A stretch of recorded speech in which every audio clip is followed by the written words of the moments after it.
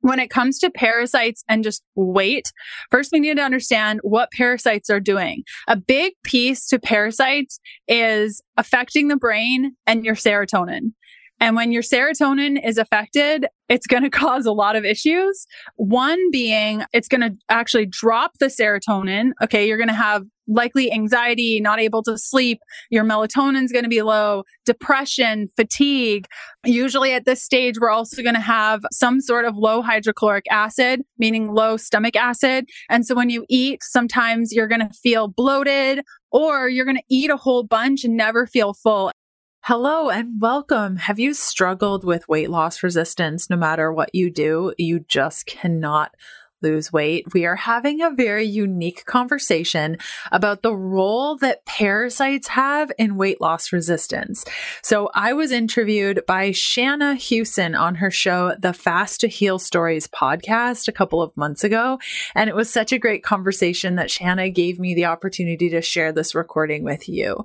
So we are going to cut to the recording in a moment, but just so you know the voices in today's episode, Shana Hussin is a registered dietitian, nutritionist, and RDN specializing in reversing insulin resistance. She is the host of the top-rated nutrition podcast, Fast to Heal Stories, where she helps her listeners implement a low insulin lifestyle with key strategies of timed eating and fasting, meal order, and therapeutic carb restriction as key strategies to achieving lifelong health. After struggling with her own health issues and experiencing the failures of the conventional health and nutrition industries, Shana developed various online courses and wrote her best-selling book, Fast to Heal, to help as many people as possible reverse insulin resistance with her proven 5-step system.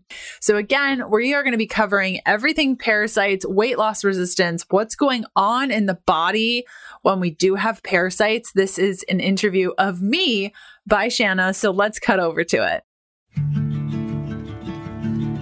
Hey, my name is Leanne Vogel. I'm fascinated with helping women navigate how to eat, move, and care for their bodies using a low-carb diet. I'm a small-town holistic nutritionist turned 3-time international best-selling author turned functional medicine practitioner, offering telemedicine services around the globe to women looking to better their health and stop second-guessing themselves. I'm here to teach you how to wade through the wellness noise to get to the good stuff that'll help you achieve your goals. We're supporting your low-carb life beyond the if it fits your macros conversation.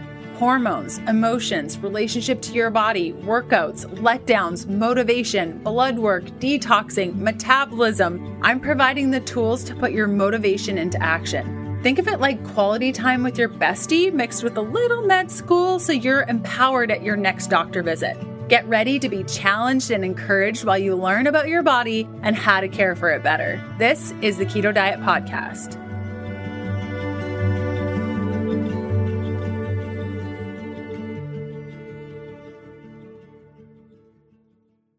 Welcome, Leanne, to the podcast. I am so excited to have you here. I know I say that with every guest, but really you are a wealth of knowledge. And as we were talking a little bit before we started recording, there's just so many different angles we could go and so many questions I could ask you. I could probably do about 5 interviews with you, but let's start with your personal story with those who aren't familiar with your work and, just kind of what led you to the functional nutrition and the holistic nutrition and how you got to where you are today. Yeah, thank you so much for having me. I know it's like as you've been in this space, the more you know and the more you have to talk about. I remember I studied holistic nutrition in 2007. So I've been at this game for a while and I really came out just wanting to educate people on how to eat better, just looking at common things that we can shift. I was doing a lot of like grocery hauls with clients and I would go to the grocery store and teach them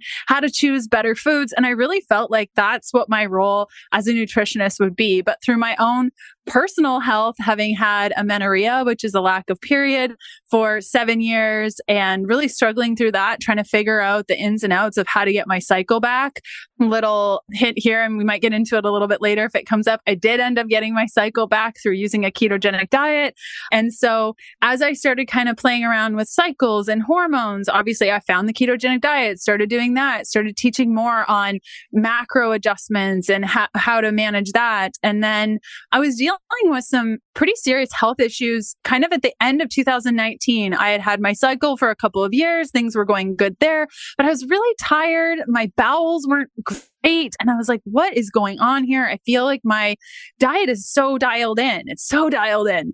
So on a whim, I just did a stool test. And I didn't know much about stool tests at that point. So I hired a dietitian to help me.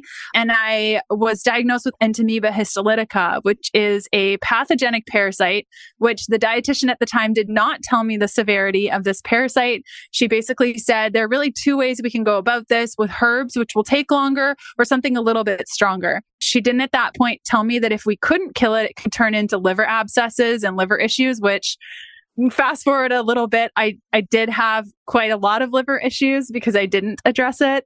And so that was really the first time where I had looked at my diet and my lifestyle factors and all the things I was doing. And I figured, like, it's not enough. I missed a big piece to this. You know, I had always thought that if I could just get my food dialed in, everything would be fine. And I think that gets us like 70% of the way for most people, even 100. Like some clients that I take on even now, when they clean up their diet, they're great. They are awesome. There's nothing else wrong. And they have great genes and they haven't taken on a lot of chemicals or metals, or they're just good. But for some of us, it's just not the case. And that was me. And so in 2019, when I got this parasite, tried to kill it, didn't work, tried to kill it, didn't work. And I was like, okay, well, your girl's going to have to just figure it out. So then I started studying functional nutrition, functional medicine, learning from a bunch of different practitioners, including bringing functional blood work into my practice. And so that's kind of where I'm at now, understanding that,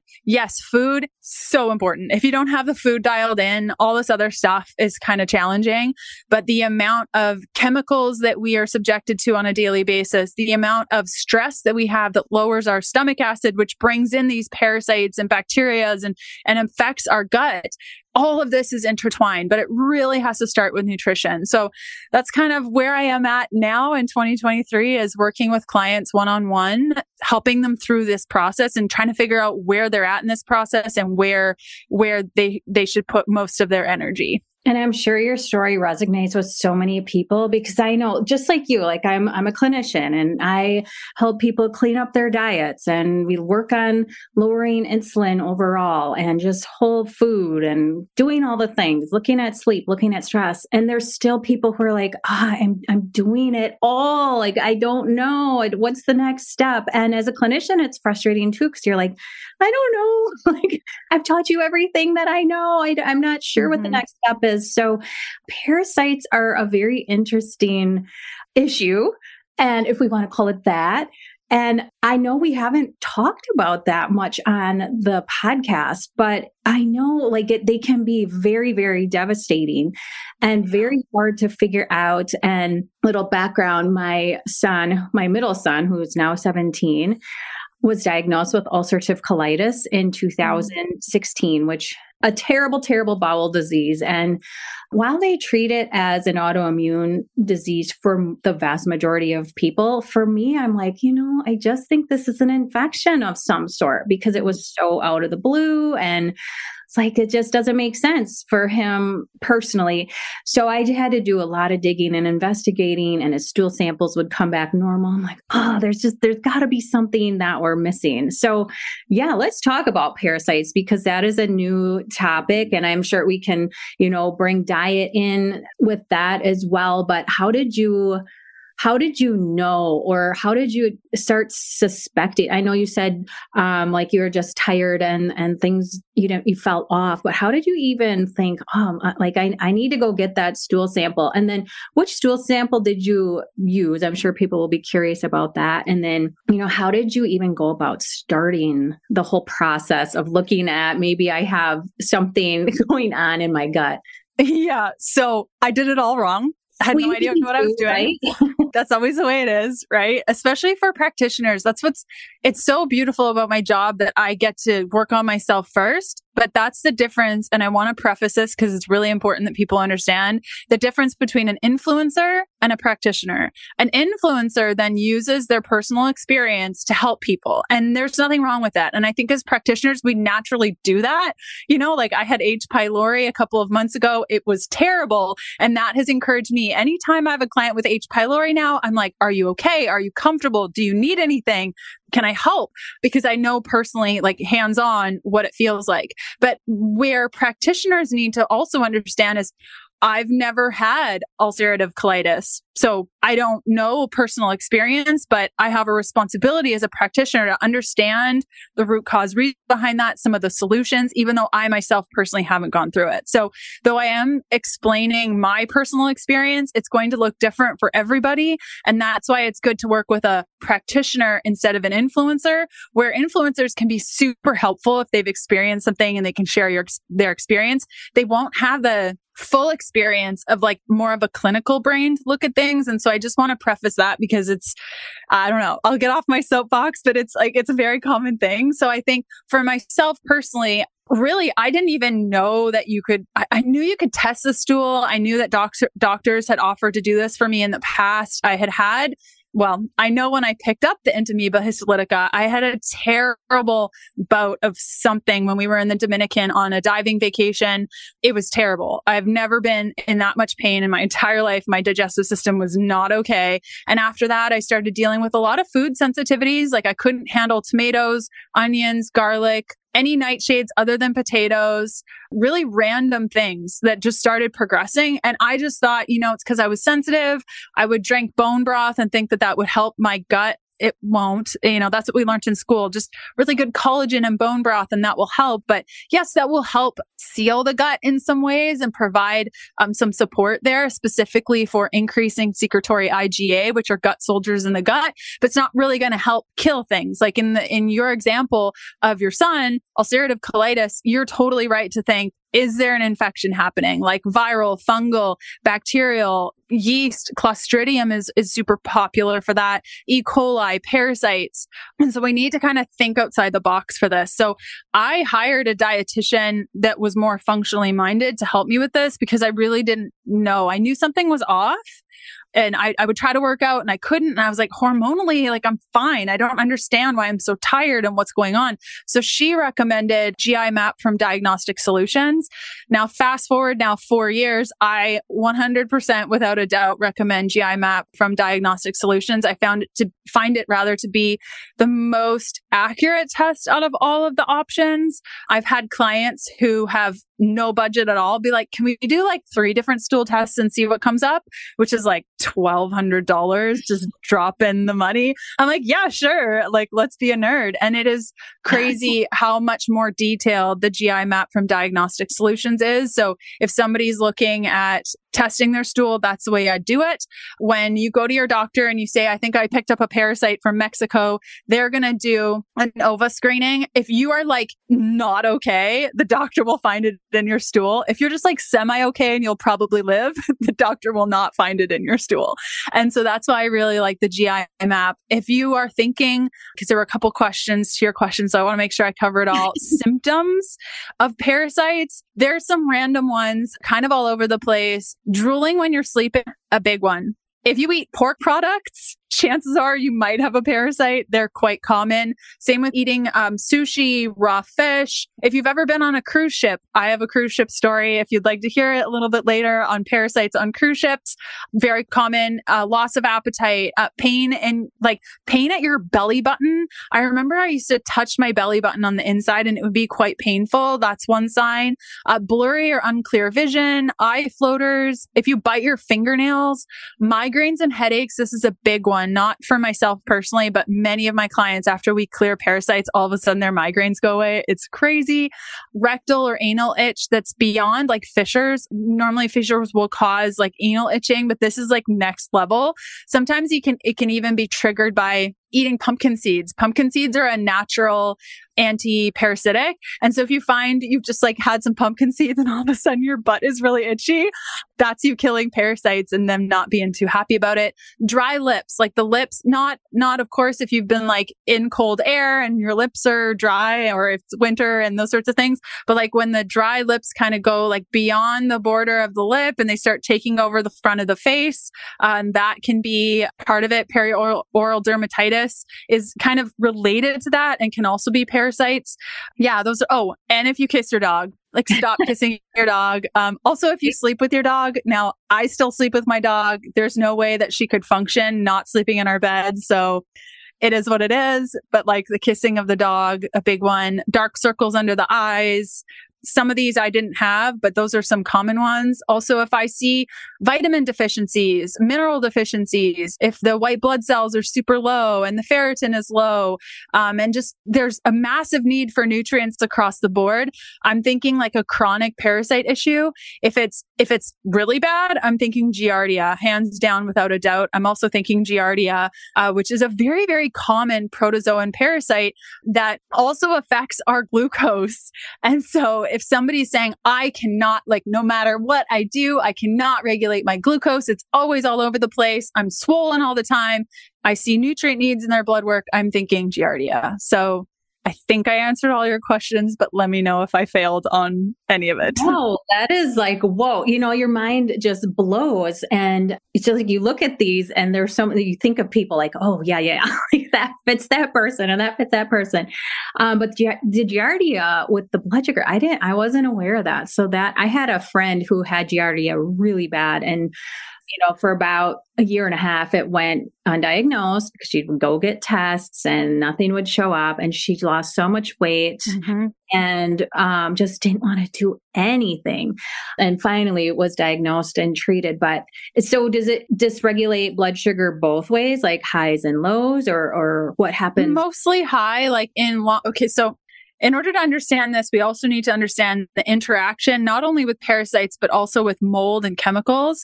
And so this whole other world that I didn't even know existed before this is really the concept of our body has certain things in it naturally, right? Like we're probably going to have some parasites. We're probably going to have some viruses. You carry around the chicken pox with you, even though you had it a long time ago, or Epstein-Barr is a really common thing, can get reactivated during stress.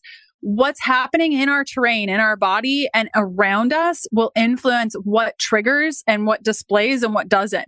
There are people like my husband, for example, he's a carrier of H. pylori. I can't get it low. Like it's just in his body. It doesn't cause any symptoms. But when we're sharing drinks or anything else, I will get the H. pylori. And because of my sensitivity and what terrain is in my body, I will display symptoms. So we first need to understand that Giardia might not show symptoms wise at all. There will be some people with Giardia that might have a lot of swelling, exercise intolerance. They'll actually not be able to gain weight. They won't be able to fast. Their glucose will generally be elevated all the time, like over 100 all the time, not really highs and lows, just always high. But then there will be people with Giardia that are fine. And like we saw it in their stool, they don't have any parasite symptoms. And then it just becomes like, how deep down the rabbit hole do we want to go with this? Because I play around with this depending on the person, but generally speaking, if you don't have symptoms for something, I'm usually not going to be like, let's kill parasites. If you have no parasite symptoms and your life is fine, even if we see parasites in your stool. And so that might be a little bit controversial and not how some people do it. I think in the functional realm, as with anything, the thing that's most important to me is how a person's feeling and how they are experiencing their life. And so I'm not going to dig down a rabbit hole that they don't feel. And that takes like a lot of wisdom to like know when to just like stop and say, you know what, I think we're good. Even though I'm seeing this, if something happens, you know where to reach me. And so with Giardia, it's usually when it's displaying and it's in the presence of probably the worst Giardia case I saw was when the person was living in a home that had mold. And maybe asbestos too. We're not really sure kind of what that was, but that was probably one of the more severe cases is usually we can kill parasites just fine if the person's in a safe environment. But when there's mold or you've just moved into a new home and there's a lot of chemicals in the new products, it's going to be harder to kill off the parasites. So perhaps you are supplementing with magnesium right now. Maybe you're doing a glycinate or a malate, or if you are wanting to get your bowels moving, maybe an oxide or a citrate. Magnesium is absolutely essential. It's needed for both glycolysis and the citric acid cycle, aka making energy. It's needed for 500 different enzyme reactions. And you've probably heard this and thought, I need magnesium, and you'd probably be right. But where a lot of us fall short is the magnesium that we're choosing. I've seen magnesium levels completely regulate by taking a well-rounded magnesium supplement. What I mean by that is a bunch of different forms of magnesium in all one supplement. And that's why I really love Bioptimizer's Magnesium Breakthrough. This stuff is awesome. I pull a ton of hair tissue mineral analysis assessments month by month by month. And by far, just about everyone has a magnesium loss or absolute depletion pattern in their hair tissue mineral analysis. And I've used all sorts of magnesiums, from creams to Epsom salts, magnesium salts, down to the malates and the glycinates. And I've really settled on the Magnesium Breakthrough by Bioptimizers. So if you are looking for a well-rounded magnesium supplement that will help to calm your mind, help you fall asleep, stay asleep, wake up refreshed, look no further than Bioptimizers. If you go to magbreakthrough.com/keto diet, that's magbreakthrough.com/keto diet, and use the code keto diet 10, all in caps, you'll get 10% off their Magnesium Breakthrough. This is fascinating. There's just so much. I've done a lot of, like I said, my son was sick for 3 years. I did a lot of digging, but it's fascinating. And just how these little microscopic beings can disrupt our hormonal systems and all, so many things, our digestion. And it's frustrating for so many people because they might be dealing with this and they might have been dealing with it for 10, 20 years. And they just think it's how their body is. Like you said, sometimes that natural flora is just different for everybody, but sometimes, these symptoms, there's a reason for them. And we did once I found an integrative doctor, we got a GI map for my son when he was really sick, and it was such a mess. I was like, oh my goodness, I don't even know where to start here. And the integrative, we did some natural antiparasitics, but he actually ended up going on an antibiotic protocol, which healed his illness. But I always like to have backup methods. Like, okay, if he were to get ill again, or, there's still I still feel like there's just an imbalance of some sort that will probably linger with him. But anyway, it's really fascinating. So how can parasites, I know this is probably a huge loaded question and there's so much. Great. But most of my listeners, we talked a little bit about blood sugar dysregulation and how Giardia can play a role with that. But I'm sure they're wondering how does this play in to weight loss resistance? Even, the blood sugar dysregulation definitely plays a role, but the weight loss resistance and the hormonal system, we could probably talk the whole rest of the time on that. And then I don't want to throw too many questions at you at once, but what are their first steps if they suspect I'm not losing weight? And maybe, I do remember a time I went on a trip or whatever, and specifically remember, maybe some people don't remember, but others do. And they just, that's just how they're living now. But how this plays into weight loss resistance, and then, how to do about it. Yeah. What to do. one of the points that you talked about a little bit ago was like the microscopic beings. And it's first important as we kind of get into, do we actually have parasites? Is this actually an issue? 70% of parasites you will not see. So if you're like looking around in your poop and you're like, man, it looks fine to me, we're good. 70% of them we will not see. Now, the protozoa type that I had, the Entamoeba histolytica, you're not going to see, which is a total bummer because I've like always wanted to see something in my poop, like killed you. And that was the experience I had on the cruise ship. Now, when we travel, I always take antiparasitics. I'm on antiparasitics a week before we leave, while we're there, a week after we get there. And we had beef carpaccio one night and I was like, ooh, this might be dangerous. I'm kind of nervous, but I'm on my antiparasitics. I'm going to trust them.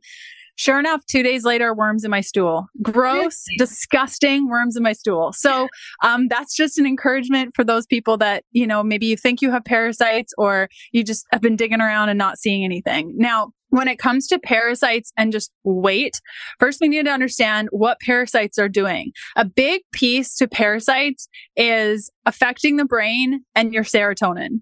And when your serotonin is affected, it's going to cause a lot of issues. One being, it's going to actually drop the serotonin. Okay, you're going to have likely anxiety, not able to sleep. Your melatonin's going to be low, depression, fatigue. Usually at this stage, we're also going to have some sort of low hydrochloric acid, meaning low stomach acid. And so when you eat, sometimes you're going to feel bloated or you're going to eat a whole bunch and never feel full. And so there's like two sides of this. One, I notice with chronic parasite issues is the person is just highly inflamed and therefore so incredibly puffy. They're reacting to everything, or they're like eating a ton and just not feeling things. Usually it's that they're not eating enough. And this, as we know, not eating enough is going to cause a massive amounts of weight loss resistance because your body's just going to set out that danger sign that just says, we're not getting enough fuel, therefore shut it all down and hold on to everything, right? So there's that piece of it. And then there's the other piece of, like you were saying with your friend, with sometimes with chronic parasite issues. And there's actually people that will infect themselves with parasites to lose weight. I will never understand it. Makes no sense to me. But there is that other side of it where your metabolism is just so incredibly broken and you become so incredibly depleted.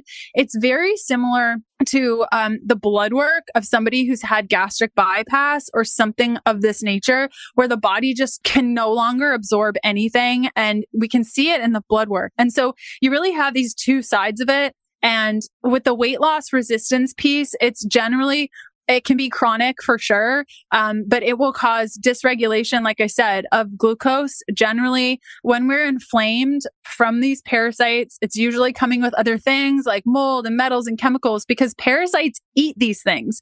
And so parasites, when they're in your body, when you have mercury fillings, for example, the parasites will nom up at that mercury and keep it all in their body. They'll start eating your ferritin. They'll start eating the glyphosate that you're consuming in your fruits and vegetables that are non-organic. And so you just have these vats of all, like parasite vats of all this gunk that they're just holding. And so you get really inflamed. That serotonin lowers, therefore your gut is inflamed. And when we're inflamed, we are resistant. We are weight loss resistant. We are generally insulin resistant. The cravings that we have for certain foods are going to be really off. I know that was my experience. Like I would just crave things. I no longer have those cravings. Like I just eat and move on with my life. Another piece we have to understand, because I think you talked a little bit about hormones and what it's doing with hormones. So when we look at parasites overall, when we look at our blood work, some things we want to look for is how is the liver doing? Okay. So from a functional perspective, we really want to look at our AST and ALT. And we really, as women, don't want that to be above 20.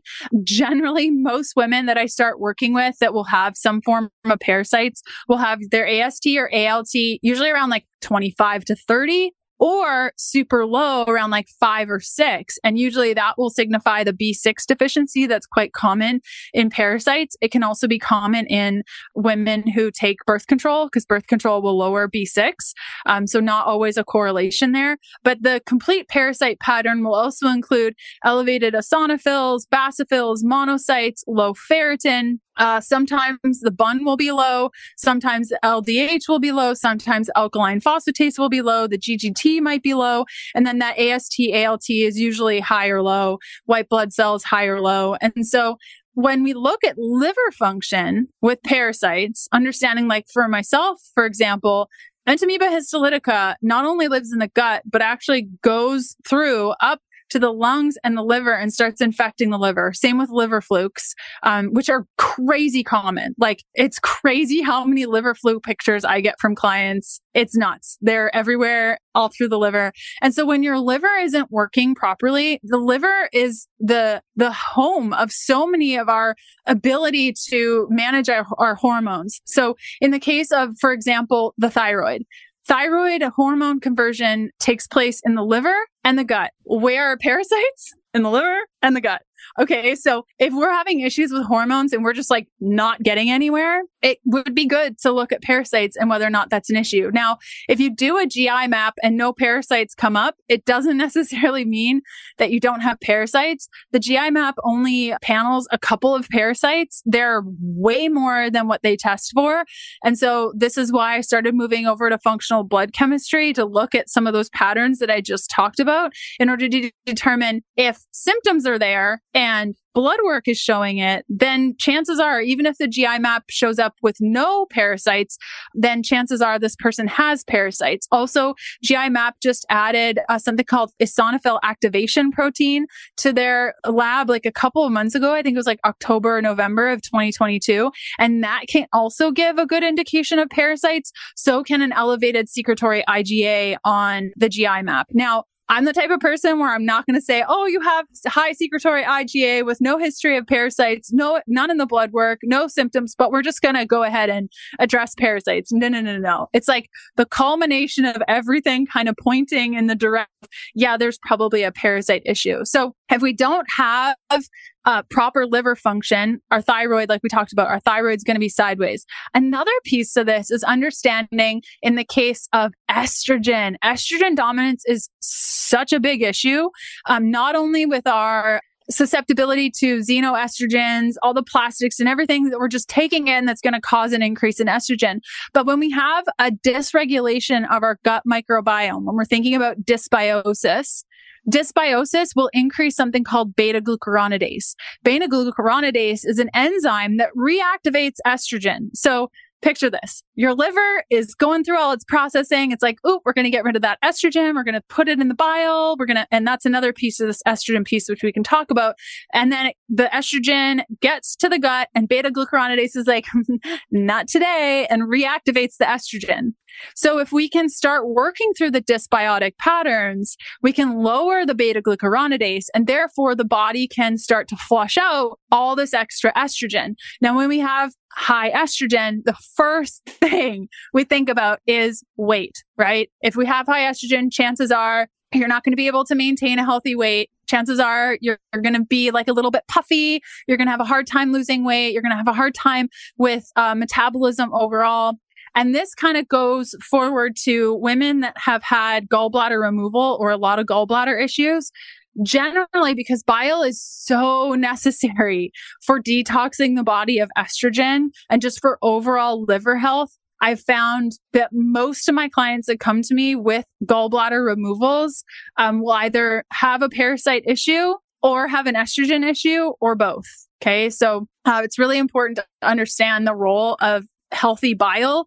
And when we have our gallbladder taken out, like it's very rare that I've seen a client with gallbladder removal that has been able to like effectively break down their food and effectively create bile, because all we're doing is taking out the organ that was displaying the problem, but the problem still exists. And so because estrogen is such a huge part of this entire conversation, maybe it would be helpful to also kind of go through some of the symptoms of estrogen excess so you can kind of determine if, kind of follow the train of thought, dysbiosis, which is a dysregulation in our gut, then causes an increase in beta glucuronidase, which then causes an increase in estrogen, which then causes an increase in weight loss resistance. So if you're having difficulty falling asleep, fatigue, irritable moods, mood swings included in that, anxiety, breast tenderness, especially like leading up to your cycle, I find when the breasts start to just get like painful, like you could just so painful. Excessive or irregular periods, they're going, spotting, fibroids, low thyroid, achy joints, hair loss, headaches, migraines, triglycerides that are elevated. Okay, so this kind of might even tell you that you have a dysbiosis problem. So, and then it's all related to parasites too. So that's the first part of your question. And then the next part was, what do we do about it? Do you have any questions about that before I get into that? Because I just talked for forever. It's so fascinating. And we've talked about PCOS quite a bit on the podcast, and that being driven by insulin resistance and high testosterone and usually lower estrogen and lower progesterone. But the source of why that's happening, it could all trace back to this as well. And then just looking at the estrogen, like when you say gallbladder, I think, oh yeah, store the bile, emulsify the fat, but you forget about the whole estrogen, or at least I do, because I don't talk about it today, but the estrogen part of that. And I'm just thinking of all these people who don't have a gallbladder, who I know who have so many digestive issues. So yeah, I always tell people like and people lose faith and they lose hope and they're like, I'm just broken. My body's a mess. But there's always gotta be, like, the body wants to be healthy and heal. There's gotta be something that you just have to keep digging for and be patient. So I think that this just opens Pandora's box for so many people and gives them hope. And, the whole thought process can change once you realize what could be at the root cause of everything. So no, it's so fascinating. And I think it just, like I said, gives people hope to know that it's not just them and their broken body. So yes, go ahead with what to do then. Completely. And on the topic of PCOS, because it is such a common thing, oftentimes we hear like, don't be stressed, address insulin resistance, right? Like fix your diet. And those are all really, really great things. But I've met many, many, many clients who have done all that perfectly and their PCOS is still like totally raging. So then we have to look at inflammation in the gut, the dysbiosis piece that we already talked about. Environmental toxin exposure is super, super, super common here, like phthalates, DEHP, BPA, cadmium, mercury. Generally speaking, if a client comes to me with amalgam fillings, aka mercury, and PCOS, I'm like, you do not need to pay me. You need to talk to somebody about getting the mercury out of your face, like immediately. Poor liver detoxification, big one, because of the estrogen dominance, because of everything we just talked about. And mitochondrial dysfunction is so huge for PCOS also. So if you've just been like spinning your wheels with the PCOS situation and you're just like, those are some of the root causes that I've found can contribute to PCOS beyond the like exercise and eat better, because those are all great things, but they just might not be that ticket for you. And we talked about at the beginning. So I guess like, what do you do if you have parasites? Well, unfortunately, what most people will do is just go to the health food store and pick up like the Renew Life parasite kit and try to kill the parasites. But the problem is that you need to think of your body as, I like to think of it like a sponge. Okay. So follow my imagination here. Your body needs to be able to squeeze things out. How it squeezes things out like a healthy sponge is through our sweat, our pee, our poo, our breath. Okay. And so even our cells through the mitochondria are detoxing and moving things around in our body. And so if we're not going to the bathroom once or twice a day, at least once, if you try to kill those parasites, where are they going to go? If you're not sweating, how do you expect to get the chemicals out of your body that the parasites are eating off of? Because your body's going to, like what you said earlier, your body wants to be healthy. Exactly. That's usually why it's keeping parasites there, because the parasites are eating up all the garbage in your body. And so the body will be like, yeah, let's keep these parasites here because it's eating all these metals. It's eating all these chemicals. And so we need to start thinking about how to make our body a supple sponge, and we're wringing it out, because right now all of our bodies are bricks. We're uncomfortable sweating. if we do sweat, it's just like a tiny itty bit after an hour of being in the sun. If you're that type of person, you really need to work on your sweat drainage pathway. If you're not going to the bathroom, that is the first priority. Now, the tricky thing is that like parasite issues will generally cause constipation. So you're usually not going to get this like totally perfect, but going to the bathroom at least once a day. If you can't through supplementation, like magnesium citrate is really good for this. Magnesium oxide is a little bit more oomph. You can use herbal remedies and those sorts of things. Even just like relaxing in the morning and drinking some tea or coffee and not like scheduling in some downtime when you first wake up so that you literally schedule in a poop. Because I think, at least for myself, if I don't schedule time to just sit down and relax so that I can poop, it won't happen because I'm just that type of person where I'm go, go, go. So you need to start thinking about how are these things going to get out of my body? And so we call that drainage pathway work. Drainage pathway work is so important to start with. And unfortunately, a lot of people will go to practitioners. The practitioner will say, you got parasites, and they'll give them an antiparasitic without asking questions about how this parasite's going to get out of the body and how we can open up drainage so that the body is ready to drain. We even have the glymphatic system, which I think was a term coined quite recently of how the brain drains. Okay. So like I said, brain, breath, skin, lymph is also part of that. You might find that you have blocked lymph if you have like cellulite or veins, or you have swollen lymph nodes. So lymph is also how parasites move around the body. So that's important. The liver, which we already talked about, that's a drainage pathway. So supporting the liver. My favorites for supporting the liver are going to be TUDCA, N-acetylcysteine for people that are sensitive, though that will bust biofilms. Maybe this is a conversation for another time, but biofilm busting is usually why people will feel terrible on a parasite cleanse or other cleanses that they do. Bowels, which we talked about, urination through the kidneys. So just thinking about those aspects and doing that for like 30 days before you get started with parasite cleansing. Now, with parasite cleansing, it's really helpful to know like what kind of parasite you have.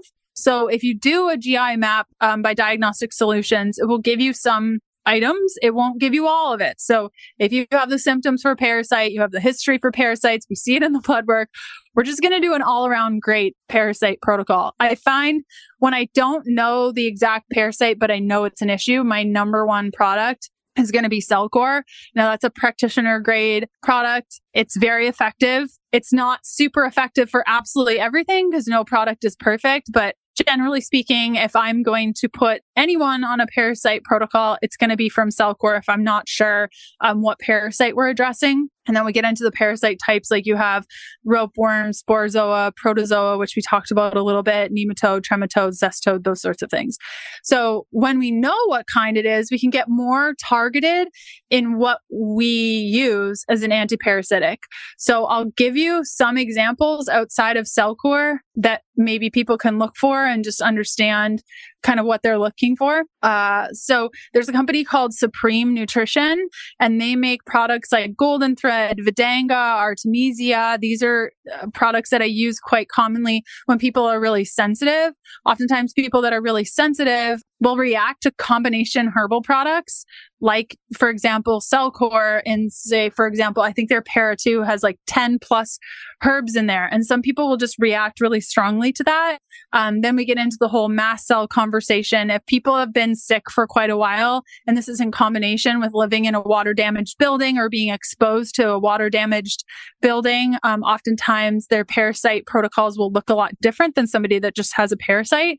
And then you have like combination products. I'm trying to think of one. Oh, Integrative Therapeutics has one called Paragard that I like to use, and that's like available anywhere. But the key to parasites is understanding that they work on a cycle. Okay. And this is a huge mistake I made when I was working with the dietitian who said I had Entamoeba histolytica. She basically said, take these supplements on a full moon and then you're good. No, that's terrible advice. Don't do that. Don't do that. Usually my clients are on an ongoing like parasite protocol for like 6 months off and on, rotating out products. Depending on the severity of it, The Entamoeba histolytica, I did end up having to take antibiotics, and it was such a pain to try to get a doctor to prescribe me the antibiotics I even wanted, because some parasites, like I say, if they go beyond the gut, it's not the gut we need to be worried about necessarily. It's like, if we kill all of it in the gut, great. But if they're in the liver or the lungs, how do we get there and kill those? And so some of these herbal remedies will do it, but others won't. And sometimes, like in my case and many of my clients, if they have like chronic parasite issues, I'll say like, you can go to your doctor and get a thing for it and it'll probably be gone. And they're like, no, I'd really like to try to chip away as much as we can. And if that doesn't work after 4 to 6 months, then I'll get the medication. And sometimes it's enough and sometimes it's not, but we've chipped away like a lot. We've worked on drainage pathways. We've killed a lot of stuff. And then they just need that extra oomph to take it the next level. So do not forget to work on drainage pathways first. It's so important that we work on that drainage, because if we start killing and we're not draining, you're wasting your time, energy, and money. And that's never a good thing. Yeah. Okay. So just so I'm understanding correctly with the testing, because I know a lot of people are probably thinking, okay, how do I know I have parasites and how do I know which ones are there? So we do the GI map stool test, and then the functional blood chemistry, that's looking for like depleted minerals and nutrition, or is that actually looking at some of the actual parasites that show up as well? Or is that just mainly looking at nutrition status so you can kind of link the parasites that might show up in the stool? Such a great question. So what is functional blood chemistry? I think is a good place to start. So functional blood chemistry is using your basic blood work that you would get from a doctor and looking at that with a functional glasses, I call it. So you put your little glasses on and you look at it, not diagnostically like a doctor would, but functionally looking up where does the body need support in its function. And so like I mentioned before, when I was talking about AST, ALT, platelets, white blood cells, these are all markers that can indicate a parasite infection. Okay. So a complete parasite pattern in basic blood work, you're looking at your CBC with differential, you're looking at your iron panel, you're looking at your CMP14. All of these markers I'm about to share are in these basic panels that I think altogether cost $9. Wow. Now, whether or not you get charged $9 from your doctor or your insurance, that's another story. I know that a complete panel from me that includes a lot more is like $70. And that would be like your full blood work.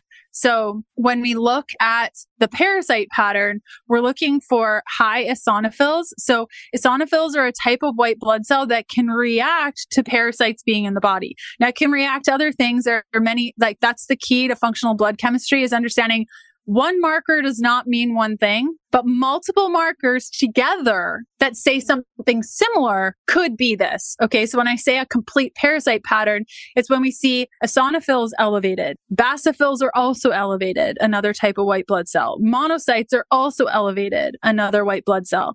Ferritin is low, usually around like 20 to 30, 40-ish is usually parasites, because the parasites eat ferritin. It won't go low like in the case of anemia where it gets like below 17, but it'll kind of like stay around 20 or 40, and it will not respond to iron. Like the worst thing you could do when you have a parasite, and I did this, was take iron for my ferritin because it just feeds the little guys. They're like, ooh, this is a good day. Oh, right?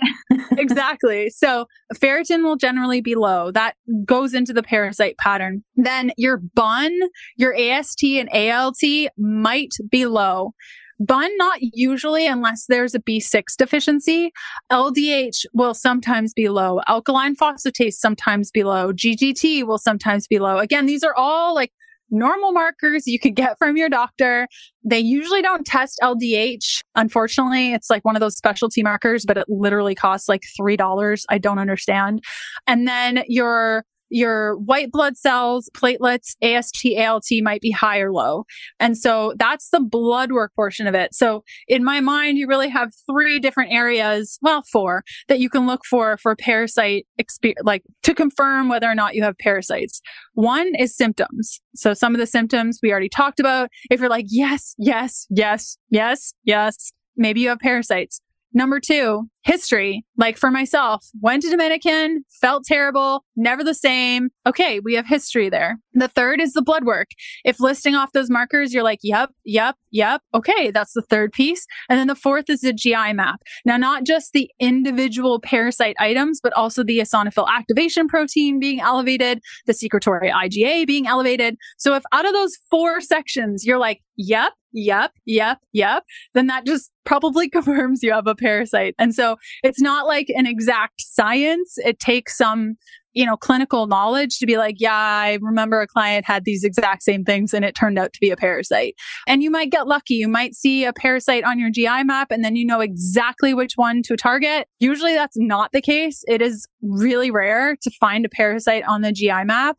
And usually it's going to be Giardia if you find one. Yeah. So you can't rely on that 100%. And if a practitioner says, oh, congratulations, you don't have parasites because you didn't find it on the GI map, maybe educate them or find another practitioner, because you really need those 4 different areas to kind of culminate into saying whether or not you could be dealing with parasites. When I started eating a low-carb diet in 2014, I had no idea the impacts that low electrolytes would have on my overall health. I started keto, I added a little bit of pink salt to my water, but really didn't think that a lack of sodium, potassium, or magnesium would really throw me off. I can tell you after a couple of weeks of eating the ketogenic diet, it was very apparent that I needed electrolytes. Unfortunately, at the time, there was no Element electrolytes. There was no such thing. I really had 2 different options. They weren't the best. I went and added pink salt to my water. That tasted not so great. Fast forward a whole bunch of years, Element came out with their first electrolyte powder, and I've been hooked ever since. In fact, little secret here, I actually add more salt to my Element packet because I'm crazy. So my very favorite way to enjoy Element electrolytes is to add it to my 24-ounce water bottle and add an additional 1/4 teaspoon of gray sea salt. Now, this isn't for everybody, but for individuals that are massively lacking sodium, I do have this issue personally. It can display as allergies, apathy, abdominal bloating, depression, dizziness, fatigue, low blood pressure, low hydrochloric acid in your stomach, poor protein digestion, weakness, slow oxidation. And unfortunately, calcium supplements will make this even worse. And so if you think that maybe you need more sodium on your ketogenic diet, the best way to bump this up is with electrolyte packets. I've had many coaching friends and clients tell me that they're taking anywhere between 2 to 6 packets a day. I know that it is my most favorite way to prepare for a workout is doing my electrolytes about 30 minutes before I work out. If you haven't tried Element and you're looking for a different type of electrolyte, or you've never tried them before and you're curious if this is the missing ticket in your ketogenic diet, you can go to drinklmnt.com, grab a couple items, and get a free sample pack with your order. That's 8 single serving packets free with any Element order. All you have to do is go to drinklmnt.com/KDP and you can get your free sample pack with any order. Now, this is totally risk-free. If you don't like what you get, contact them and they will give you your money back. No questions asked. You really have nothing to lose. It's a fantastic product, and I can't wait to hear which flavor is your favorite. It's so confirming because when I was going through all of this with my son, and he's always had low ferritin, and I know a couple other members in my family, and that's exactly what they say. Let's put them on iron. Yep. For the listeners who maybe not know, ferritin's the storage form of iron. So yes, I mean those little buggers love to eat that. And we're so exposed to heavy metals. And I remember when I started to do some deep research on heavy metals, and I actually had 2 silver fillings in my mouth that were preventive, put there when I was like 12 years old. Had those removed. I had them removed. You don't want to just go to any old dentist to do True. that. You want to do your research and have somebody take those out who is qualified to do so. I just started linking all the boxes, even with my son, and he was like 11 and he had such low ferritin. Like, well, that's got to be a link somehow. But his GI doctor in the conventional system knew next to nothing about nutrition, next to nothing about any of these clinical markers until he's so ill. Everything is so whacked out that at that point, it's just like living day to day is a challenge. But yeah, I studied all these things and I learned about biofilm, and my husband's also in the medical field. And I remember talking to about biofilm with him. And he just stared at me like I was an alien. These terms, people have no idea. And biofilm is basically like a protective, slimy layer, kind of like a layer that will protect these organisms, bacteria, parasites, whatever. And so even if you are treating them, if you can't get to them, it's, you're again, it's like, it's a fruitless endeavor, but it's so many things in combination, but you've given us so many things to think about. And I'm sure people are like, holy crap. Like, I need to listen to that again. Yeah, exactly. And, it's like, it's one of those podcast episodes that you could listen to like 3-4 times before you're really like, oh, wow. I can really start to connect the dots. And I love your approach with it because it's like, a lot of times people think that they have something going on, or they can remember exact time that they might have picked something up. Maybe their stool hasn't been normal ever since then. And I just think of so many people who go to a GI doctor and just get nowhere, and they live decades their lives with these issues. So just combining all of these things is lovely. It's like, I love that Isn't it? That, yes. And the drainage pathways. And a lot of people don't think about that. And like my daughter never sweats. So I'm thinking, oh my gosh, like, and I'm sure people are all thinking of people as well. So you treat this, like, how can people work with you if they suspect that they have parasites? And you do so many things. Like, you're a ketogenic expert. We didn't even talk about nutrition and how that plays a role with all of this. But I would love to send people to you, because not only do you know so much about GI stuff and the parasites, but also how diet plays a role and how to go about, cycling and you lost your period for 7 years. We didn't even touch on that. So many things. About that and how to get back. 7 years is a very long time to go with your hormones are not healthy. But how do people work with you, and how can we, start to tackle some of this if they suspect they have parasites? Yeah. So yes, first off, thank you so much for having me. It's so great. I love being able to educate people like this, because I think, like, I didn't know these things until I knew these things. And so if you've just been spinning your wheels and not getting anywhere, I hope that there's at least something that I shared. And I never want to poo-poo on doctors, because they have such brilliance in the diagnostic realm. It's fantastic. And I think some of my most successful clients know how to play, or I teach them how to play with both sides of understanding the functional side of things, how that influences the diagnostic side of things, and kind of how to balance those so we can all work together as a team. Because I think when we see that full picture, and it's really our own responsibility of our own bodies to be the manager, like the project manager of this project is you, and then you're hiring out to the various contractors that do the various jobs, and you're kind of the middleman. And when you have that approach, everything changes. There are good days and there are bad days. There are usually arguments, walking out of offices, and that's all part of it. But once you get that team of people, maybe you just have a doctor that writes you prescriptions and they don't ask why. That is a total win.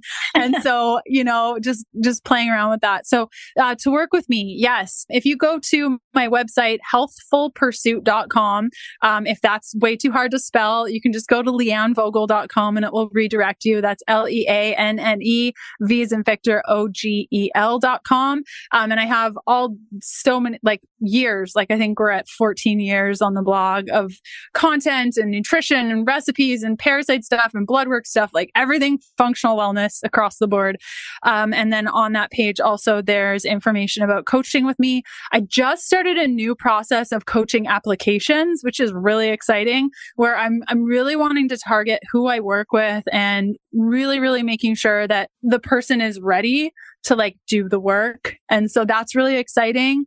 So you can find more details about that on my website. And then I'm on Instagram, but like you said, I've been like really busy. I don't have a lot of time to like make reels and stuff, but there are tons of reels on there about parasites and metals and hormones and everything. So that's at Leanne Vogel.